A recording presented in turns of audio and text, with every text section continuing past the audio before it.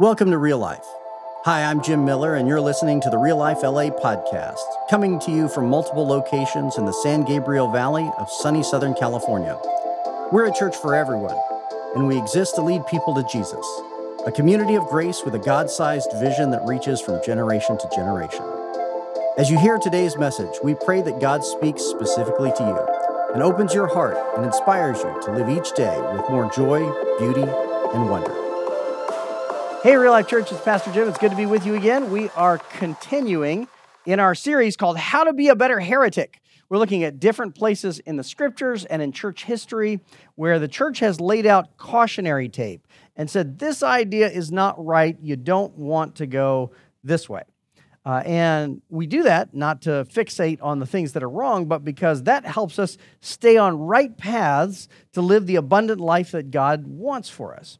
And today I want to look at another teaching that has been around for 2,000 years. You ever have that moment where you say to yourself, maybe instead of going to church, I'll just do faith on my own. The church is filled with hypocrites anyway. I don't need them. The pastor is not perfect, so what good is he? I'll just practice Christianity by myself. That's a heresy that's been around 2,000 years, a heresy ancient and modern. And I want to look at that today, look at the history of it, and look at how the church has responded to it. Take a minute, let's pray together. God, I thank you for calling us to you, and I thank you that you call us in all of our hypocrisies and messes into a kingdom where you want for us purity and perfection. And I thank you that in your divine patience, you walk us through that process of growth in faith and life with you. Holy Spirit, come and purify our hearts. Open up our minds that we might hear rightly and our hearts that we might love well. And may the words of my mouth and the meditations of all of our hearts be pleasing in your sight, Lord, our strength and our Redeemer. Amen. All right, open with me in your Bibles to Acts chapter 2, and we're going to read a famous text and a text that I like a lot, verses 42 to 47. Listen to God's word. They devoted themselves to the apostles' teaching and to the fellowship, to the breaking of bread and to prayer. This is the early Christian church after Jesus has died and resurrected, and now they're gathering together and studying the teaching of those who knew Jesus, and they're committed to community and family together, to sharing meals together, and to prayer. Everyone was filled with awe at the many wonders and signs performed by the apostles. All the believers were together and had everything in common. They sold property and possessions to give to anyone who had need. Every day they continued to meet together in the temple courts. They broke bread in their homes and ate together with glad and sincere hearts, praising God and enjoying the favor of all the people. And the Lord added to their number daily those who were being saved. This was the church's golden years. This was the season. You were either all in or you were not in at all. There was no history of traditions that needed to be maintained. There was no complacent, partial Christianity. There was not yet persecution that had broken out against the church, and no one was complaining that the worship wasn't the way it used to be. This was the golden age of the Christian church. But soon, fallout from persecution would come. And with it, it would bring a new set of ideas that the church would have to deal with. In about the year 303, Emperor Diocletian began a new persecution for the church. The persecution had broken out in about 65 AD under Emperor Nero and had come and gone for those first 200 or 300 years. But in 303, Emperor Diocletian began to denounce Christians because they did not worship the Roman gods. And the Christians were forced to make offerings to the Roman gods, to burn sacrifices to the Roman gods. They could keep their Jesus talk all they wanted, but they had to honor the Roman gods as well. And many resisted, but some fell. And there were pastors who turned over their scriptures to the state and renounced the faith, or at least went and offered burnt sacrifices to the Roman gods. This went on for about 10 years before Emperor Constantine put a final end to persecution in the Roman Empire. But a voice arose in this season, a voice of a man named Donatus. Now, I know some of you right now have already mentally checked out. You thought, we're 2,000 years into history with names of people I've never heard of before. This isn't the Bible. Why am I even studying this? Listen, if somebody knocked on your door after dark, you're lying in bed, and you hear a knock at your door, you better be curious about who that is and what they want. Right? You can choose to ignore it and hope they go away, but now you've got somebody out your front door with intentions towards your house, and they may think you're not there. If somebody knocks on your door after dark, you better care about what their intentions are. Well, history is a series of knocks on the door of today. And a lot of what goes on in our world and in our culture today are shaped by events in history that can be traced. Right now, you're listening to a Protestant pastor instead of a Catholic priest because a revolution happened 400 years ago in 1517 in Europe in which people began to defy the Catholic Church. And that's why churches like this one exist today. You're right now most likely sitting in a democracy. I don't know where you are out there in the internet world, but most likely sitting in a democracy listening to this. And that's because in the 17th century, philosophers began to write down ideas about rejecting the monarchy and starting a different form of government. Right now, you and I live in a world that's rife with laws that have long histories to them. The reason you can't hire children to work in a business now is because of laws that were put in place because of the early 19th century Industrial Revolution and the consequences of that.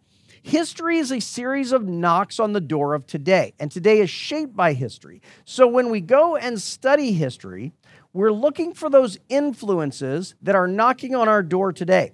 And here's one that is still knocking. A man named Donatus, a leader in the church, arose after the Diocletian persecution and said those pastors who betrayed the church, who handed over the Bible, who offered sacrifices to Roman idols, they are no longer worthy to be called pastors. They are rejected from that role. And if you were baptized by one of those pastors, you have to be rebaptized because that baptism doesn't count anymore. That pastor was not pure enough to baptize you, so your baptism is not legitimate. They called themselves the one true church, which is often a mark of cults. Most cults out there say they're the only true church. It's a mark of a cult or somebody with a control freak problem. And they said only the Donatists, only those who have remained pure are the true church. Eventually, they got into legal battles, and Emperor Constantine would rule against them. And then ultimately, the great theologian Augustine of Hippo would write papers against the Donatists, saying that your baptism is legitimate because of the authority of Christ, not the authority of the pastor. And that's the Donatist controversy. But there are still traces of Donatists floating through our culture today. There's still fingerprints of Donatists on the church, despite the fact the church has set up cautionary tape around his teachings. The person who says, I don't need the church because they're a bunch of hypocrites. The pastor is not legitimate because he's not perfect. He's a hypocrite too. So I don't need the church. I could just do faith on my own. That person is at least a bit ideologically connected to Donatus, to an ancient heresy, to something that the church said no to. And that idea is still alive and floating around today. So let me speak to those out there who say the church isn't good enough, it's a bunch of hypocrites, I don't need it. There are 3 questions I would encourage you to consider. Number 1, and you're not a hypocrite? Hypocrisy is inherent to human nature. And the greatest heroes of faith admitted to being hypocrites. The Apostle Paul in Romans 7 says, I still do the things I don't mean to do, and I don't do the things that I know I ought to do. The Apostle Paul admitted to his own failures. In 1 John, it says, if you say you don't have sin, you're a liar. The truth is not in you, it says. So even the Bible confirms none of us are perfect. We are all hypocritical. We do not maintain those ideals that we say we want to maintain. And modern psychology studies verify this. When they do surveys and they ask people how often they lie, most people say not very often. Well, it turns out that's a lie, because other studies that have been done on the nature of conversation and communication show that most adults lie multiple times a day. All it takes is one conversation to get us started, because we are an inherently hypocritical species. So the first question I would have us consider is, if you're accusing the church of being hypocritical, are you saying that you are not? But maybe you say, well, yes, I am too, but that doesn't make any difference. I'm not going to learn not to be hypocritical by hanging out with a bunch of hypocrites, so I still don't need the church. So then I'd ask you to consider a second question. What do you think the church is for? What is the church? What does it do? Imagine somebody thinking about going to get a gym membership, but they say to themselves, now wait a minute, the people in the gym are not in the best shape. A lot of them are out of shape. Bunch of hypocrites. Gym memberships and all, claiming to go down there and get in shape. And look at them just jiggling their way on in there. They're not in shape at all.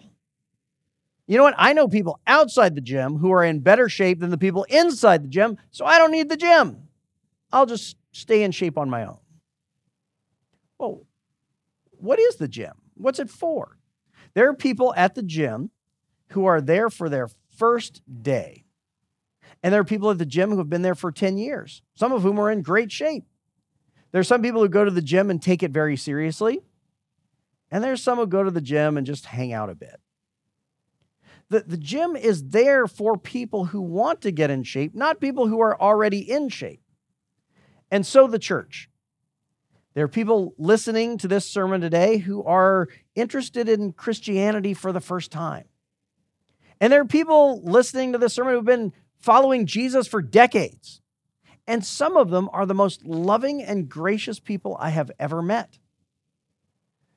Some people are involved in church and take it very seriously, and some see it as just sort of a social occasion. Jesus said it would be this way. He said the church will be made up of wheat and chaff, the good kernels of things that you need and the husk that gets thrown away. He said that's how it will be with the church. So I'm not sure it's fair to accuse the church of hypocrisy. We are all in process and at different stages in our process, and so are you. Third question I would ask that we consider is, how do you think you will grow spiritually without the church? I remember a guy telling me one time, just tell me what books I can stay home and read about Christianity, and I'll make my own decisions. I don't need the church. I'll study it on my own. And that would be great if Christianity were just an online test you had to take when you were done doing the research. If Christianity were just a bunch of books in the library that you could read and then take the test and pass it and you were fine, then it would work that way. But Christianity is a team sport, and you only learn to play it on a team. You've heard me say this before if you're a regular around real life. You can go out in the front yard and throw a baseball up in the air and hit it with a bat and run around bases that you've put up in your front yard. You can even wear a uniform. And that will not make you good at baseball. That will only make you a spectacle to the neighbors. Christianity is the same way. It is a team sport. We learn it together. We learn patience with one another. We learn to love by loving one another. It all comes about through community and relationship. It is not a game of solitaire. So Christianity is a team sport, and I would defy you to learn it well on your own.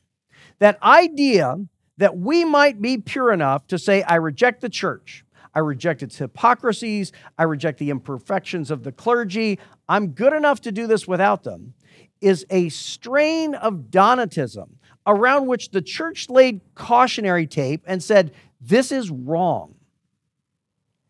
And yet it still lives in the church today. The source of that is actually a darker place than our own opinions. C.S. Lewis, the great theologian, captures well where this thread comes from, where this inclination to judge the church comes from. He writes a book called The Screw Tape Letters, which are letters from a senior demon advising a junior demon how to tempt human beings. And so it's all very good theological advice written in the negative. You have to take everything and reverse it because it's advice coming from a demon's mouth. And Lewis uses that as a literary vehicle for teaching us theology. So at one point, the senior demon writes to the junior demon, telling him how to tempt human beings by using the church. He says, "One of our great allies at present is the church itself. Do not misunderstand me. I do not mean the church as we see her spread out through all time and space, rooted in eternity, terrible as an army with banners. That, I confess, is a spectacle which makes our boldest tempters uneasy. But fortunately, it is quite invisible to these humans. All your patient sees is the half-finished, sham Gothic erection on the new building estate." He's making fun of the cheap church architecture over in the UK. "When he goes inside, he sees the local grocer with a rather oily expression on his face, bustling up to offer him one shiny little book containing a liturgy, which neither of them understands, and one shabby little book containing corrupt texts of a number of religious lyrics, songs, mostly bad, and in very small print." He's making fun of the Church of England and the prayer books and the hymnals that they would give out, and how nobody really liked them or understood them. "When he gets to his pew and looks around him, he sees just that selection of his neighbors whom he has hitherto avoided. You want to lean pretty heavily on those neighbors. Make his mind flit to and fro between an expression like the body of Christ and the actual faces in the next pew. It matters very little, of course, what kind of people that next pew really contains. You may know one of them to be a great warrior on the enemy's side. And remember, the enemy is the devil's way of referring to God. So you may know somebody in the pew to be a great warrior on God's side. No matter, your patient, the person that he's trying to tempt, your patient, thanks to our Father below, is a fool. Provided that any of those neighbors sing out of tune or have boots that squeak or double chins or odd clothes, the patient will quite easily believe that their religion must therefore be somehow ridiculous. It is not an exaggeration to say that Satan capitalizes on our distrust of the church to keep us away from it. In modern American society, which leans passive-aggressive, the complaint is not just the hardened accusation everybody's a hypocrite. We paint ourselves as victims. I've been burned by the church. I've been burned by the church's hypocrisy, and I need to protect myself from that so I don't need to be exposed to the church anymore. But the accusation is the same. It's an assumption that one is pure enough to stay away from the hypocrisies of the church, when in fact, the church is Christ's body and Christ's bride. Go back to that original vision in Acts chapter 2. They gathered together to worship, to study, to begin to practice the faith. They devoted themselves to the apostles' teaching and to fellowship, to the breaking of bread and to prayer. Everyone was filled with awe at the many wonders and signs performed by the apostles. All the believers were together and had everything in common. They sold property and possessions to give to anyone who had need. Every day they continued to meet together in the temple courts. They broke bread in their homes and ate together with glad and sincere hearts, praising God and enjoying the favor of all the people. And the Lord added to their number daily those who were being saved. And I assure you, they were all hypocrites. Every one of them. It's in our nature. By Acts chapter 5, people are lying and stealing. By Acts chapter 6, there's an all-out fight over who gets to go first in line at the pantry. It doesn't last long. But this vision of the church, this promise of a people dedicated to Jesus, is not a one-time thing. It's something to which we must circle back over and over and over again.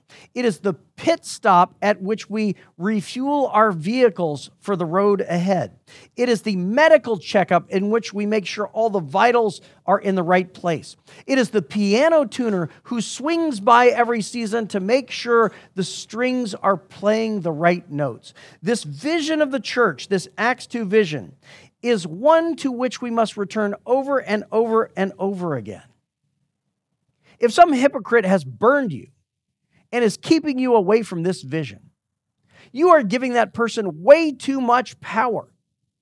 They have already hurt you, and now you are giving them the power to keep you from the community of love and grace and pursuit of Jesus that we all need.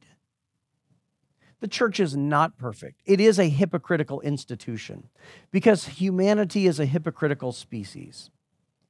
But we are called to be one, to seek to love Jesus with all our hearts and to love our neighbors as ourselves. And we can't do that alone. If you are in a place today where you have drifted away from the church, you're just watching or listening in because you don't actually want to be around the gathering of believers, I think Jesus might want to say this to you. I am love, and I made you in my image, a creature of love. I made you to love, to experience love, and to become love. You will only become a mature follower of mine when you seek to love my followers and lost sheep who don't know me yet. Those who don't love don't know me. And you can only love when you are together in community. I have placed you on the earth for a set number of days to go and love people in my name. So don't turn away from my family, my community, my bride, my church. She is holy because she is mine. Amen. Pray with me. Jesus, give us the humility to accept community with our fellow imperfect humanity. Give us a willingness to pursue you at all costs and to risk making ourselves vulnerable, that we might seek to recreate that moment where the church was on fire. Jesus, make us the church again in this season. It's in Jesus' name that we pray. Amen. God bless you. Go be the church. Thanks for joining us today. Now, will you help us welcome others to Real Life? Share our podcast or find us on Facebook or Instagram at Real Life LA. If you'd like to become a supporter, please visit reallife.la and tap Give to help us welcome everyone to Real Life. God bless and have a wonderful day.